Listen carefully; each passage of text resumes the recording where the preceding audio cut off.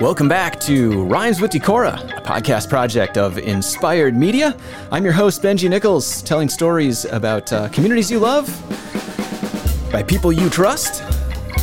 Find it all at iloveinspired.com. We've got over 40 episodes of this show. You can find those on the website or at decorah.fun. I am so excited today. You're all in for a real treat. If you've seen the summer 2023 issue, this person might be familiar to you. They may be familiar to you in other ways, but I would like to welcome to the show today Mr. Jeff Abbas. Jeff, how are you doing? Thank you, Benji. Thanks for having me. Right off the beginning here, I'd like to state that there's any resemblance between myself and the front cover of the summer issue is purely coincidental. I love it. I have to tell you that you probably isn't any reason you know Sarah on that, our other Sarah, not Sarah Friedel Putnam that wrote the article, the profile on you, the artist, our feature artist. That's a whole other story, and it is ironic that there's no. No, I read her little sidebar story there with great interest. She sounds fascinating. Absolutely, and would be an amazing show to have as well. I'm going to have to see if she's willing to do that. The cover of the 2023 issue, Aaron and her did some work figuring out what they wanted to do, and there were three options, and they were, kind of one is like a gnome and a boat and the river and something else, and then it was like, well, what about a gnome riding an eagle through a rainbow over the... And they were just like, well, why wouldn't we do that?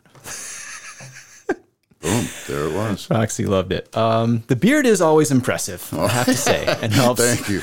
I actually had it trimmed in March. I was doing a show down in Cedar Rapids, and it just kind of got away from it. There are two things when you can do when you get old. You can grow whiskers, and, well, save the other one.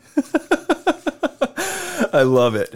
Oh, man. Jeff, thanks for taking time to be here today. First, I also have to say it's really fun to have you here and on a microphone. I think the way that we originally met would have been through KPVL. It would have. We kind of figured that out, I think. Late 2000s, somewhere in there.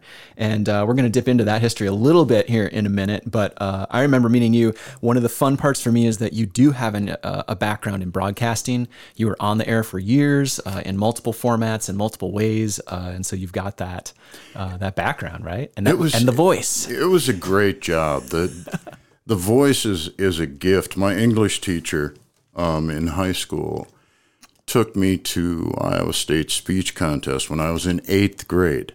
So technically I wasn't eligible, but I got a 1 rating in radio broadcasting.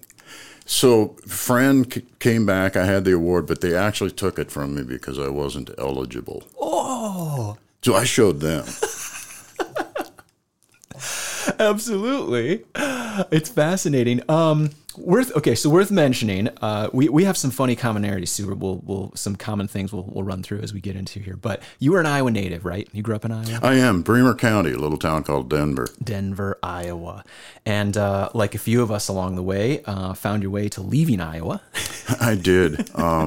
Those of us who can remember 1972, 71, 70, they were turbulent years. And I had a lot of wanderlust when I was, my last few years in high school. All I wanted to do was be on the road and see things. So my goal when I graduated was to hitchhike around the country with no particular goal, but end up at a commune somewhere, because that's what I wanted to do. That's awesome. It didn't work out that way. I kind of ended up in the military and... Different type of commune. Yeah, authority, and I just have never been close friends. And Understood. It was a good experience, but that's what inspired me to stay in California. I found a job. Yeah. With a shipmate of mine who had gotten out before me. U.S. Navy, we should say. Yeah, absolutely. And he was living in Lodi. Wow. And I just fell in love with the place. I was right there in the San Joaquin Valley with all that fresh produce, proximity to San Francisco, Lake Tahoe, and I never went there for entertainment, just for... At any rate, there I was in the valley, and all those things at my beck and call, and then I discovered the foothills. Yeah. And the High Sierra. Oh, man. That was... So, what years? What year would that have been? Or years would that? This is late 70s? Full time, about 77. Oh, yeah. Great time. 76, maybe. Wow. But it's like it struck a chord in me. I would see places, old ruins in the foothills, gold mining camps and individual stone farmsteads and things like that, old mines. And I would feel like I had been there before. Yeah. And wow. God, I love that area. I spent a lot of time. Even had a dream job for a while with while I was working radio in Stockton. I did some part-time work for UC Berkeley on their digital database. Oh my goodness. I was taking photographs of wildflowers in the High Sierra. So I had this Sony Mavic, late 90s Sony Mavic that recorded pictures to a floppy disk. Oh my gosh. So I'd be up with my backpack for 3 days worth of food and water. Wow. And 110 floppy disks. That's awesome. That's still available too. You can still see those days photos. of digital photography. Yeah. Very digital bits. That's amazing. Were you interested in photography before that? Yeah, I was. It's something I picked up kind of in the dabbling. service and did on and off for the years. Yeah, yeah. So I mean, there are a few prompts along the way. This works into the latter part of this story when we Yes, get it into does, rocks and a few other things. Specialized. But it's really cool. It's what an interesting experience of. Again, I talk about this a lot from my audio background. When you live through something from the very, very analog part of the world, and you work through the digital advent, and now to where we're at now, and it's like it's just different tools, right? Yeah, it is. It is. Different tools. You use them different ways. But the convenience now is astounding. Yes. When compared, Absolutely. 35 millimeter, you used to have to carry film and tripod and light meters and all of that. Now you just push the A button on your camera and there you go. That's amazing. We're in California in the late 1970s, early 80s, Lodi, Central California, that area, Stockton you mentioned. You were there. Sarah Friedel Putnam, who wrote the Community Builder feature on you, mentions the flip of a coin. Is that a true story? It is very much. I can relate to this. I was still working odd jobs at the time. I did a long-time gig, 2 years or so in a foundry, which I hated, but it was good pay, union job. Yeah.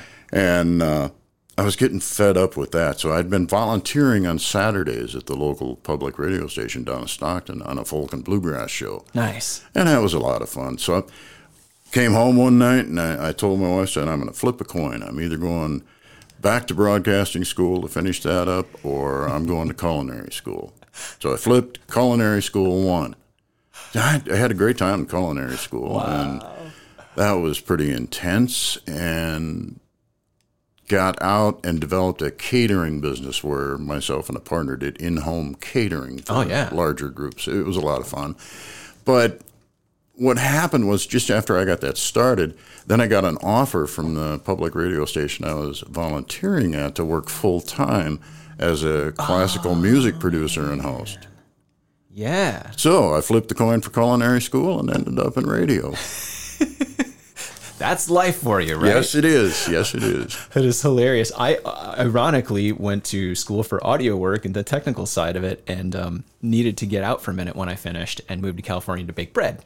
So good place to do it. There's some great ironies in the world. Let me just add quickly that I did not waste that culinary education. I was going to bring that up. From my understanding, you do have some skills. I'm telling you. We had some fine chicken on the barbecue last night. Honey bourbon barbecue. It nice. Yep. You are also a bit of a baker, if I understand. Yeah, my wife does it more now than I do. Fair enough. We had a lot of fun with it over the years with farmers markets and even a CSA we had for a while. Right. We're going to get to that because I think it's a great part of your story, right? So those years through California, you were working at a public radio station in Stockton, right? Working full time. You did that for several years, right? Yeah. You kind of lived through that. Geez, almost classical format. Almost right? 20. Yeah. And you were mostly in the classical world at that point? Yeah, I was. At the time, actually, I worked myself. It was just when the internet was starting to develop. Yeah. And University of Pacific had a great server system. Wow. So we were able to set up a website for either ourselves or the station or whatever we needed or wanted and accomplish that. And so at the time, I kind of doubled it up with one for the station, still coding with just the old-fashioned way, using ANSI graphics and stuff like that. Cool. but did one for the station and then set one up for myself studying the works of Dvorak because Oh, yeah. I had been intrigued by the fact that he spent time in Iowa. Of course. So I got to talk about him while I was in California and actually became a bit of an expert for a while on the life and times of Antonin Dvorak in Spillville. That's so cool. What Yeah. a cool story. Yeah, and of course that piece of history is fascinating, right? Oh, I mean, it does. And how he landed here. I mean, the whole part of it is Yeah, just... well, I lived in Monona for a while, and the railroad tracks that ran by my house were the same railroad tracks that carried him from Marquette to Calmer is where he got off, and then went by wagon to Spillville. Sure. Yeah. Amazing to think about in that area. And of course, a piece of history that is somewhat appreciated locally, but like really has a much larger, piece of his story. Fascinating. So as we talk about this, at some point you obviously still had the Iowa connection pretty close to heart, or at least in your mind, right? You can never get rid of it. Right. You can't. Right. Was there a moment or something, what pulled you back towards Iowa? 9/11.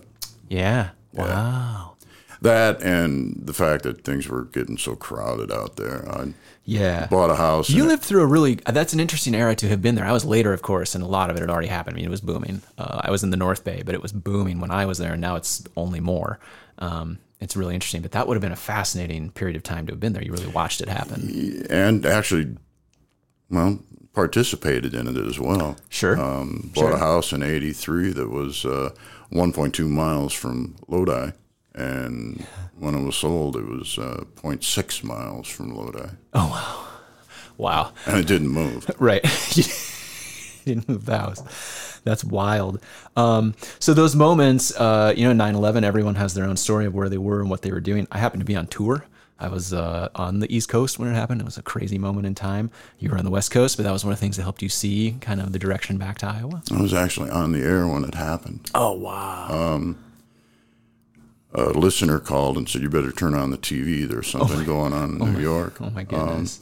So I'm doing morning drive at a smooth jazz station, KRVR, The River. And Wow. I had a pseudonym, Benji, that I don't like to admit, so I may want you to beep this out. But the only way I could get the job was by accepting the pseudonym Less Stress. This is such a good, I love this part of your story. Yeah, good morning, Modesto. This is Less Stress. I love it. But thank goodness we don't have any smooth jazz music. We have to reinstate your... It just... there was a culmination of things. A lot of people, and I was tired of it. Time to move on. Understood. Northeast Iowa, where'd you land when you got back to Iowa? First, Monona. I took a job with Ion Exchange. I was doing their tech work for a while, website and catalog and whatnot. I mean, you mentioned this sort of briefly sliding by it, but in the meantime, you had like totally dove into the web. Oh, yeah, you learned coding. Like this is not like a minor part of the... and a few skills picked up along the way. Essentially just because I enjoyed it. Right. It was a new field to me, and I dove right into it, you bet. Yeah, I love it. But you're here in Northeast Iowa, and somehow radio works its way back into your world, right? Yeah, I was jonesing for radio, and that thing at KPVL worked out. So that's amazing. As it happens, I was there during the raid, which at the time was the largest raid ever in the United States. You started in 2006 at KPVL? Or 7? Is that what it was? Somewhere around there. Mid-2000s, yeah. So you were there pre-raid. Yeah. In Postville, of course, a fascinating small town. Erin, my wife, founder of Inspire, grew up in outside of Postville, but went to high school there all through school and sort of lived through some of that world. A fascinating small rural town. Right? It is, and very much prior to what happened with the meat plant. Yes. Very much a microcosm of what Iowa was. Yeah, right. And then that sudden influx of diversity really threw a wrench in the works. So agri-processors, a very large meat processing plant, if people aren't familiar, in 2008 was the site of what at the time was the largest ICE immigration raid in history of the U.S., a major raid that arrested hundreds of people, ripped apart tons of families. 416, if I recall. Wow. Yeah. So you happened to be in the hot seat when the raid happened at the community radio station. Right. Right. as so many things that happened with me in my life, it just seemed to organically start to grow. And Yeah. I discovered that there really was not a lot of, I don't want to say the truth, but there wasn't a lot of, shall we say, unbiased things coming out of Postville for the media. Yeah, right. And so that role kind of fell on me through my own machinations. But Absolutely. somebody had to do it. Yeah. Because there were things going on that just should not be sliding. Right. And what was amazing is because of the level, the national sort of visibility of that raid and the size of it, there were groups and influxes of people into Postville as well, trying to help out with the situation, right? Which, so, I mean, God you bless also him for became, and you became kind of one of the focal points, right, amongst the churches, the media, whatever, of places that could kind of connect dots, right? At the night, I think it was when the plant closed down and everybody was stranded. They didn't know what they were going to do. We actually became kind of the community center, we kind of took it over and turned it into a place where people could come for answers and leave notes and get food and blankets. And middle of the winter, freezing cold, no gas money. Wow. Yeah. Yeah, it was pretty hectic for a while. But, with all things that go like that, there's good behind it. My wife, Mary, came in through Catholic Charities. This is what I was going to mention. That's an amazing tie, right? I mean, Catholic Charities came into the picture of one of the groups that came in to try and help provide some resources, and here comes someone. Had it not been for what was going on, I never would have met her. That's amazing. So Mary, you're now longtime wife, and of course met me. 14 years just last month. That's awesome. Love it. You guys settled down after that, all kind of settled down. Dorchester-ish, right? Yeah. Mary would like me probably to say Hanover. Oh, yes. So fair enough. I love it.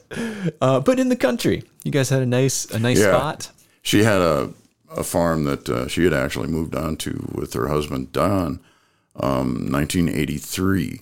Wow. And organic, and they worked hard, as with most farms. They made it through the farm crisis. Yeah. So that was a big deal. Absolutely. But they had a hoop house and, a lot of things I kind of aspired to in my early years, wanting to get out and roam around, was gardening and making your own food and eating your own food. So, Mary came with that. Beautiful location out on Bear Creek Drive before it was paved. And, we settled in. The CSA was hard work. I did a 1/4 acre, Benji, by hand. Oh, man. I didn't use any gas-powered tools on that, and I did it for 3 years. Wow. I can barely keep my garden in one piece, and it's about an 8x8 plot. It was good work. It was good work out there. The summers didn't seem as brutal at that time, but maybe that's just a little advancing age. I don't know. A lot of good adventures you guys had, and we're going to work into the second half of the show here and talk about some more adventures that came your way, and what the work is you've focused on in the last couple years here. It's Rhymes with Decorah. Jeff Abbas, my guest today. You can read about him in the summer 2023 issue of Inspired or at iloveinspired.com. A community builder profile written by Sarah Friedel Putnam. We're going to talk a little more when we come back about a slightly different topic. And thanks for being here, Jeff. We'll be right back. Thanks, Benji.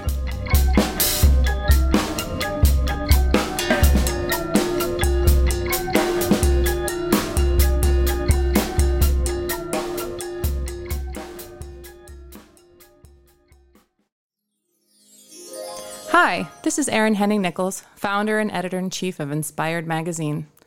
Rhymes with Decorah is brought to you by Inspired Media, bringing you positive news since 2007. Find us on stands across the Driftless, or check out our new website, or become a member at iloveinspired.com. Creating stories about communities you love by people you trust. Thanks for being inspired. And the voice of Erin Henning-Nichols, the creator and founder of Inspired Media, Inspired Magazine. Find us all online or across the region on stands. Thank you for your support and being here as part of the adventure. My guest today, Mr. Jeff Abbas. I'm so happy to have you here, Jeff. It's fun to have this conversation. It's great to have you on microphone and hear that golden voice. Absolutely. I have to tell you, it feels good to be here. It's been a while since I've sat behind a windscreen. Right? Now, the other part of the story we're here to talk about is something really fun. I've only touched on sort of geographical or pieces of our regional history a couple times in this show. One of them was on the story of the impact crater. But yours ties in really nicely to this theme, and some amazing, amazing images, that theme of photography coming back through your life. On the subject of agates. Agates, here we are. I love it. Tell me more. Where did you find your love for rocks? 4 years old, living in Cedar Falls. My dad had just come from Ackley. Dad and Mom came from Ackley. He'd gotten out of the service there. And we were living on Madison Street, and the neighbor across the street, kid about 9 years old, but I idolized him because he got to do so many things, and he was smart, and he talked to me, and he came over one afternoon, and he says, hey, let's go down and look for agates. So they were building new homes down the subdivision, and they were using pea gravel to fill in along the basement walls. So we looked for agates that day when I was 4 years old. That would be 1958, man. That's where it started, and it never stopped. Love that. And something, of course, throughout your travels, different parts of the country, different rocks, a lot of places. It has been an adventure, to say the least. One of my favorites, if I could just note one real quick. Absolutely. Last time pre-COVID, my wife and I went on a vacation out west. We chanced by a sign on the highway that said, Trilobite Mine. Oh. And it had a sign pointing that way. So I figured, well, what the heck? I turned around, we took it, and it said Trilobite Mine, 9 miles. It was 9 miles of butt-bumping, dirty, hard gravel, twisty, turny road, and I loved every minute of it. Right? We got back there. Somewhere good. Yeah, we got back there, and that's exactly what it was. You could break apart the shale in these deposits and pick out your own trilobites. Wow. It was amazing. But there's spots like that all over the country. Iowa has one. That's not far from here.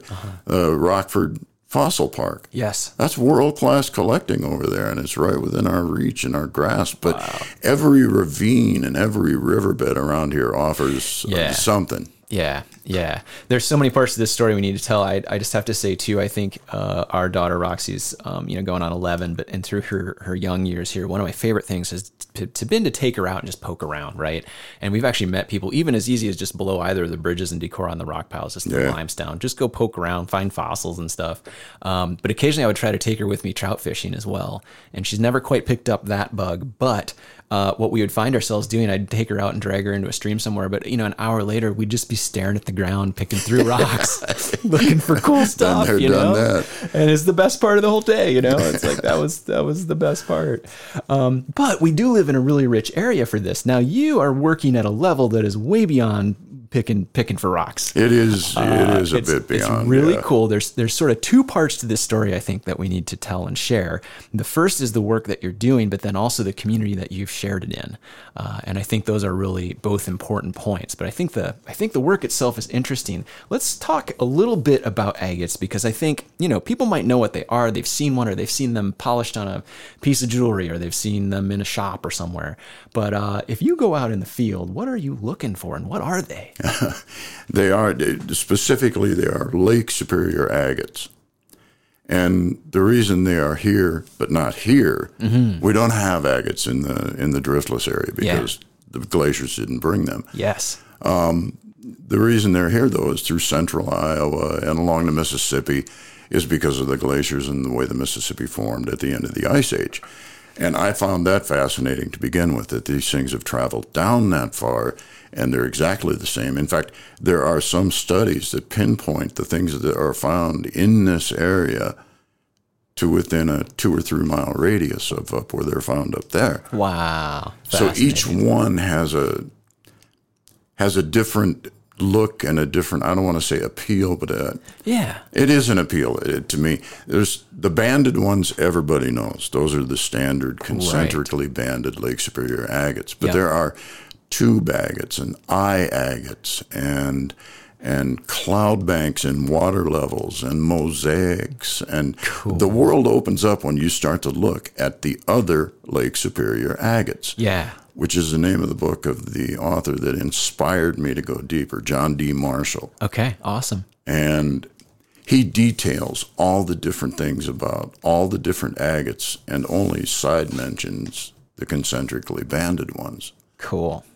Fascinating subject. Nobody knows how they were formed. Right. Lots of theories, but there's never been a consensus. Yeah, and also a fun dimension. I mean, this is something we touched on in the crater story as well. That I mean, like agates were formed, like 1.5 billion years ago, roughly. I mean, maybe 1 billion to 2 billion years ago. It's like half the age of the planet. Some go back as far as 3.6, which is that's almost 500 million years close to the beginning. Right. And that's just incredible to think about, because when we look at things, and especially in our region, when we look at limestone, when we look at other things, a lot of things are not that old, right? I mean, like we're looking at different periods of geography, geology. I mean, just like really interesting things and creations, right? If you want to make a quick comparison, the rock that we have in this area that composes our bluffs and everything, and a Lake Superior agate I might be holding in my hand. Well, the agate is 72 million times older than the rock we have around here. Sorry, I had to quick to figure that out. No, that's amazing. It's really funny. It's not funny. It's an amazing thing to think about. And of course, the draw to these agates and the rocks is the amazing, amazing intricacies. Particular, if you pick one up, you may or may not see it right away, right? You might see some beautiful colors. You might see something interesting, but to really see the intricacies, you got to go deeper, right? You really do. You have to get into the agate. Tell us about that process. What does that entail? I had been interested in getting a closer look at agates for a long time. So the first time I tried it, I laid them on a flatbed scanner. And that didn't work badly. But I couldn't get a lot of depth. I couldn't get the focus I wanted, yada, yada, yada. So eventually I stepped up to a stereo boom microscope with a 14 megapixel high-speed camera. Cool. And I can go into the agate now. Sometimes I'm amazed at how much they can resemble a cosmos when you look at the entire face under magnification. But then within that cosmos, just like our universe, there are even more cosmos. Wow. Yeah. Yeah. Yeah. And the fact that the formation of them, I mean, obviously it was a geologic process, but like we don't really understand how they came to be, and their colors, their banding. I mean, colors and banding, we understand a little bit of that. The colors are due to the mineral solutions that seeped into the cavity in the basalt in which the agate was formed. Okay, sure. Yeah. And formation, that's where things get a little murky. Yeah. Nobody knows. So the other part of this story is you have dove into this with, I would say, a great amount of energy at this point. Of course, the pandemic gave a lot of time for people to dive into different things, and that was maybe a moment to give a little extra push into this. It was a big moment for that, yeah. Yeah, which is super cool. But of course, you had kind of been interested in this. You've been collecting pieces from here and there, finding them, but you began to share your work really during that time too, right? And this, I think, is a really fun piece of your story. It's part of what Sarah tells in the community builder piece that's in the summer issue as well. But sort of a community that you, created online. I think, should we tell that story? Yeah, I'd love to. We take all the things that I started becoming interested in when I was 4 and then bring them up to present day. And it's an amalgam of all of that together. And let me preface this by saying this is due mostly to Facebook. It's due entirely to Facebook. Yeah. I both loathe and despise and all the bad words you can think of, but I also love Facebook. I need it for a lot of what I do. So yeah, absolutely. There is that conundrum. Yep. Step back 2015 when I was at the height of my political angst. Yeah. Yes. I've been posting every day on comment forums and yada, yada, and it was just eating me alive. And I was going out in the morning with my first cup of coffee, and I'd take a photograph of something little, maybe a bug on a leaf or a flower or a dewdrop, and I'd come back in and I'd process that photo, and then I'd realize I was feeling better. So before long, that turned into 3 or 4 photos and 5 or 6 photos, and I was feeling better most of the morning, and I hadn't been on a comment board. I hadn't looked at the news. I was feeling I love this. So it hit me. I got in touch with a friend of mine over by Lansing. I said, hey, I got this idea. I'm going outside in the morning with my first cup of coffee, and I'm shooting a macro and posting it. I want to start a group called Morning Coffee Shots, all about the photos you take with your first morning coffee. Love that. And he said, that's a great idea. Let's do it.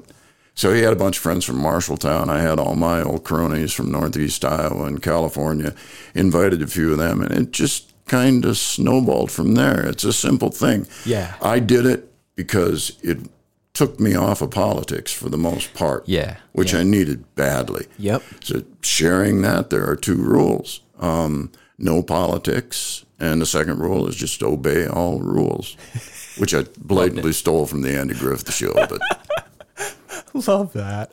I think part of what I love about this, part of what I think is so makes it such a great part of the community builder feature as well, is just that it truly, you did help build a community out of not out of nothing, but you built a new community of people out of something. And also, I agree with you. I've had a lot of ups and downs with Facebook. I'm currently have removed myself for my own sake. But it is a tool, and particularly through the pandemic, it was a tool that connected people. And any way you can find to connect people across a common theme, to just be people, to talk, to share an interest, I think is so valuable. Yeah. Right. And in today's world, I think that's what we need more than anything, right? Is just for people to communicate again, to talk to each other, to be at a base level with a common interest with something. I mean, that's what it's about, right? But what was super cool about that is you were sharing amazing photos. All of a sudden, other people are sharing amazing photos, and it just spurs conversation. You know, it totally takes you into a new realm, a new thing. You're talking to people from across the country. It's just such a really, really cool thing. It is. The willingness to share those little things that we experience every day, the willingness of people to do that in a forum like Facebook, I know is a leap of faith for a lot of folks. But at Morning Coffee, we are essentially very, very comfortable with each other. We josh and kid around, but we, after a while, you really feel like you begin to know people. Yeah. And so Peg Finders out of Pine Island, Minnesota, coined a term a couple of years ago, unmet friends. And like that. That's what we are for the most part, is unmet friends. Yeah, that's a great term. Artists, poets, bakers, home canning experts. Right. It just runs the gamut, and everybody gets along. It's a fun place. Yeah. So what's really cool about this is kind of works dual parts into your story. I mean, this community was building through the pandemic. You have hundreds of members. You guys started with just people you knew, and it turned into, hundreds and hundreds of people, right? I think between the two of us, Gary and I probably invited about 24 people. Yeah. And it's up over 750 now. Yeah, and I was a member. I probably still am if I click back in, but No, you're not. I checked this morning. Okay, I'm out. But if I reinstated my dues, but I was for quite a while, and I remember through the pandemic too. It was really just a fun group to see. I mean, it was everybody from my neighbor John down the street to people I had no idea, of course, on the West Coast or somewhere else, and that was the beauty of it. And a way of staying in touch. Yeah, absolutely. And just those things, which are not little, but are kind of little things that help people feel connected. So through this, you're sharing your photography. You're also starting to share some of your agate photography, right? I mean, like going in on some of these things. And from that kind of spurred, as you're working on your things, a whole other body of work, right? I mean, you now have an incredible body of work of agate. What was the word? You used a word with Sarah. It was so good. I got to look it up again about the study of agates. I call myself an agatographer. Yes, thank you. Okay, there you go. That's the one. Now, I may be the country's only self-proclaimed agatographer. I think that's even better. But I wear that with pride. That body of work has spawned some other things. A calendar, for one, that I've had hanging on my wall all year. It's beautiful. I love those images. But also your own body of work, potentially a book project? Yeah, I'm roughing out the outline as we speak. It's going to be, again, going back to John Marshall, my inspiration, it's going to be along the lines of his book, looking at the other Lake Superior agates, but I'm going to take it deeper. I have the advent of microphotography, and it's an incredible help. I'll probably even throw in a little insight as to what I think my theories might be. But love that. And such a cool idea, but again, just a way that you're able to share this work that is really just a passion, the culmination of so many things in your life, right? We had lunch with my high school English teacher who now resides in Phoenix. She was in Bremer County last week. Oh my gosh. We had lunch with her, and she told me, she looked me in the eye and she says, you know what? I always knew that there was a few of you guys in the class that would do something special. But she says, I've never been able to pin you down because you just go from passion to passion to passion to passion. I do jump in with both feet, huh? Absolutely. I love it. Well, and that's, there's some magic in that, right? There is. It's just there like, is. It's a fantastic thing. Jeff, I love it. Jeff Abbas, if somebody wants to see more of these pictures, these images, where's the best place to check this out, some of the work that you're doing? I have a group of my own called Lake Superior Rocks and Minerals on Facebook. That's, as I say, that's one I do myself, and a couple of folks help me. Leon Harold out of Sumner, who owns Rolling Stone Rock Shop, is awesome. One of, and Chris Wagner, a good friend down by Dubuque, or Davenport rather. The other places, if I could put in a plug for it, is another Facebook group called Lake Superior Agate Life. Oh, awesome! And that's 4 words. Fun. Yeah, that's a bunch of good people, and got a great admin team. It's all friendly. Questions are answered readily by a lot of folks. So nice. I will try and link to those in the show notes too, if I can find both those. That's awesome. Just a really, really cool hobby. Not beyond a hobby, a passion, something you're doing in great depth, but a hobby that people it's very accessible, right? This is not, not to the depth you're doing it, but like to get interest in this or gain knowledge or show your kids what an agate is, like what that means, just the history of it, the pieces. The first thing to do is find something that will help you identify what's in your local area. If you'd like to know some good references for that, just go ahead and log on to either one of my groups and I'll let you know. Love that. Love it. Jeff, thank you for taking time to be here today. It was pure D pleasure. I can't thank you enough. It's so fun to have you on microphone here and talking with you. We could go, I think, another hour. For the sake of listeners, we'll wrap it up. Maybe we'll get you in for another show one of these days. Thanks for taking time. Thanks for everything you do to help build community here in Northeast Iowa. We really appreciate it. Thanks, man. Absolutely. Talk to you next time.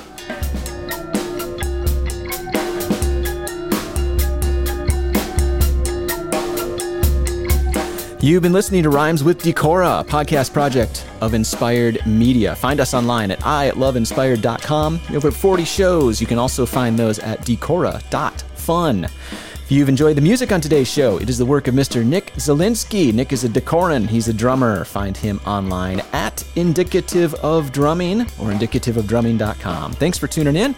We'll see you next time on Rhymes with Decorah.